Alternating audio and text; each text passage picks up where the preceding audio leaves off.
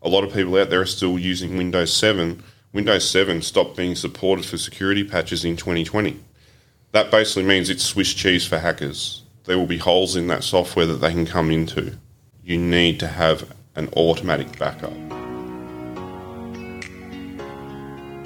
You wouldn't leave your front door unlocked. And yet your business may be wide open to cyber attacks without you even knowing. Cybersecurity for your business, whatever the size, doesn't have to be tricky. Which is why we have IT and DevOps Manager Travis Slesser here to make it easy.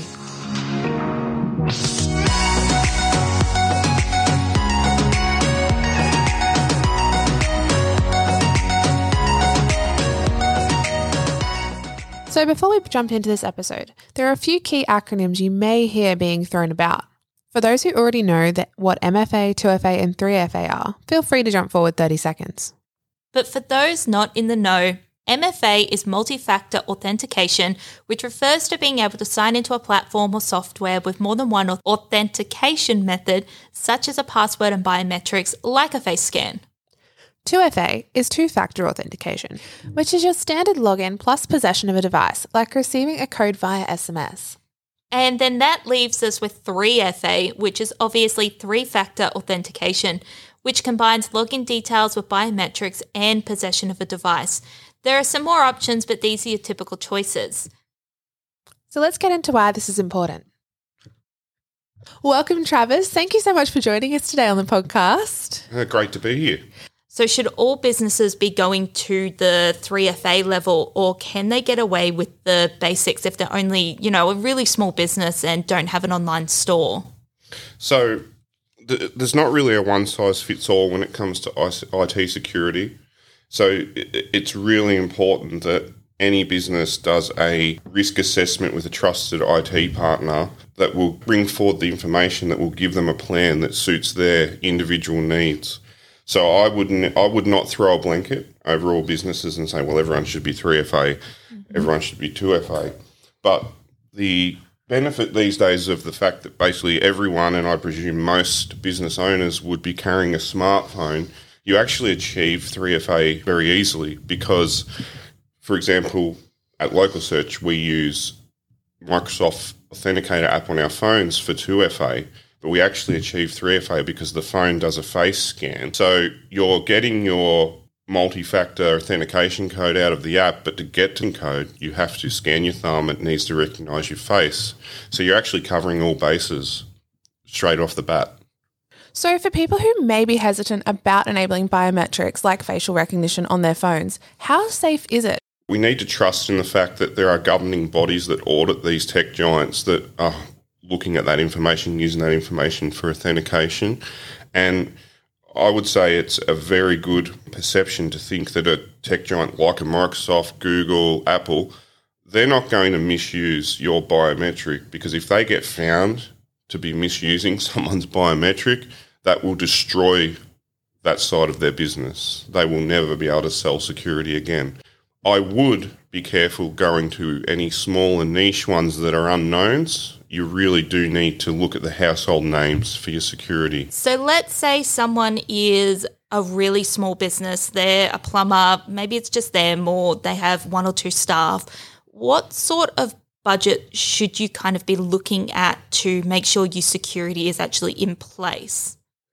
So again, it's never going to be a one-size-fits-all. And again, I would lean into having an IT professional do an assessment. But I can give some numbers because I've heard so many times with businesses, small, medium and large, people that are in the position to make those decisions will say, I can't afford IT security. I looked online and it cost X and that's just too much. My view after what I'm about to share would be that no business can afford not to have an IT security plan that's been developed by an IT company. So the way that I get to that is that cyber attacks in 2021 in Australia, every successful attack resulted in an average of $50,000 damage to the business. Wow. That's insane. Yeah. There were 67,500 cyber crimes reported. So there would have been probably the same amount not reported or more. And that was a 13% increase on the previous year, 2020. So it's growing exponentially. We've become a target on the global stage. This is the even scarier number. The self-reported losses from cybercrime, so again, it would be much larger. The ones that aren't reported was $33 billion. 60% of cybercrime attacks in Australia were on small and medium business. 75% of pandemic-related cybercrime involved Australians losing money or personal information during COVID because everyone was working from home, everyone was online a lot more. So again, they're probing us more, trying to get to us. So it doesn't matter what you do for a business, they don't care. They're not looking, they don't even know who they've actually got access to. They basically have bots that will scan the internet and find an open port and come into your network. And again, let's say they deploy a ransomware attack. They make it so that all of your documents that you use for work are encrypted. You'll get an email saying you have to pay XX amount to get access to these files. I can tell you now, I would never recommend anyone pay a ransom anyway. If that has happened and you don't have a backup, you basically need to consider that data gone, because even when you pay, they will just disappear. And if you pay, you become a target for the next group, because they will share your information with their network of cyber hacker buddies, and they will start attacking your network to try and get in again and again and again. I suppose it's no different to not having, say, general security cameras on your business. Realistically, you'd never not have that sort of security on your storefront. So why would you not have it online? We live in an age where you can't leave your house unlocked. So why would you leave your workplace unlocked? Exactly. So that is a good gateway into what are 3 things, or even just some things that businesses need to check right now to ensure their business is secure online. Again, it should be analysed by an IT professional, because there's too much variation across all the businesses. But what is most important, and you can do this even without first engaging that IT professional, is your people are your first defence against cybercrime.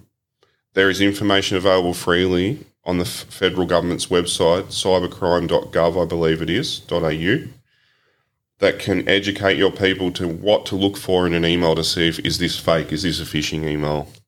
Not to click on links when you're unsure. Never share bank or credit card information via an email or via Teams, things like that. Secondly is your operating systems, Windows, Mac OS, Linux, whatever it is you're using, you should have the latest security patching installed, and installed automatically at a certain time that won't impact business, say 3 a.m. in the morning. Again, an IT professional can set this up.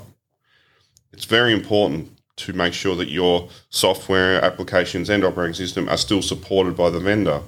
An example is a lot of people out there are still using Windows 7. Windows 7 stopped being supported for security patches in 2020. That basically means it's Swiss cheese for hackers. There will be holes in that software that they can come into.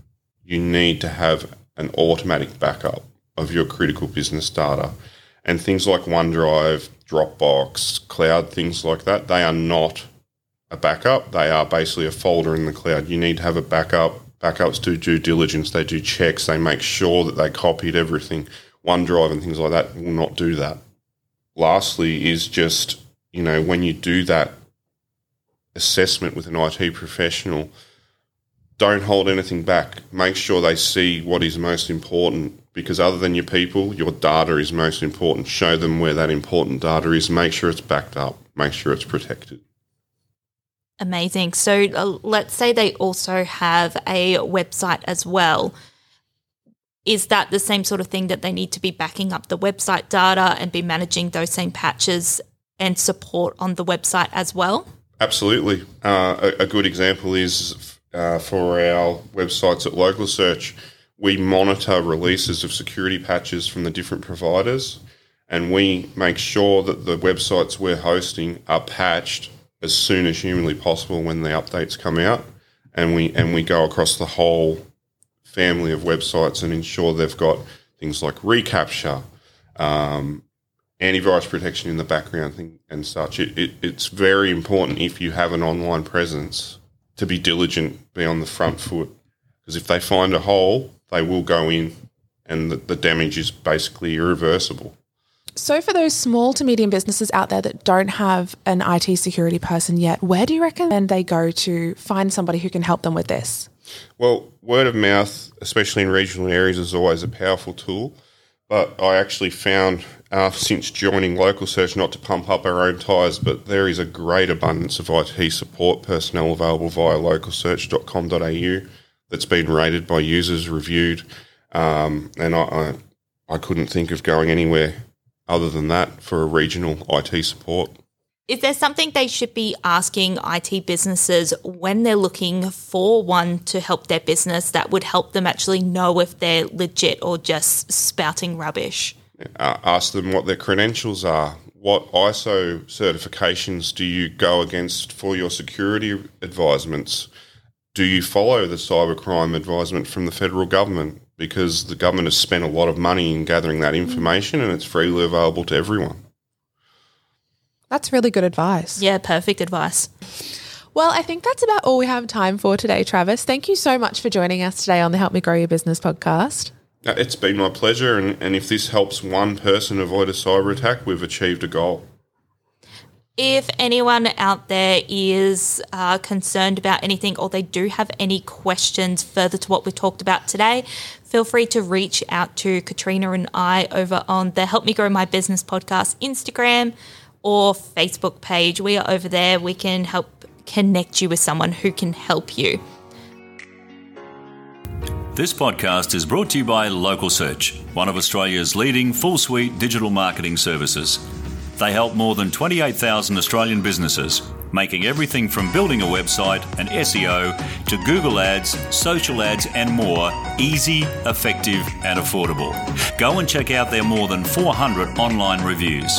And while this podcast will give you the basics, if you do need a hand, visit business.localsearch.com.au.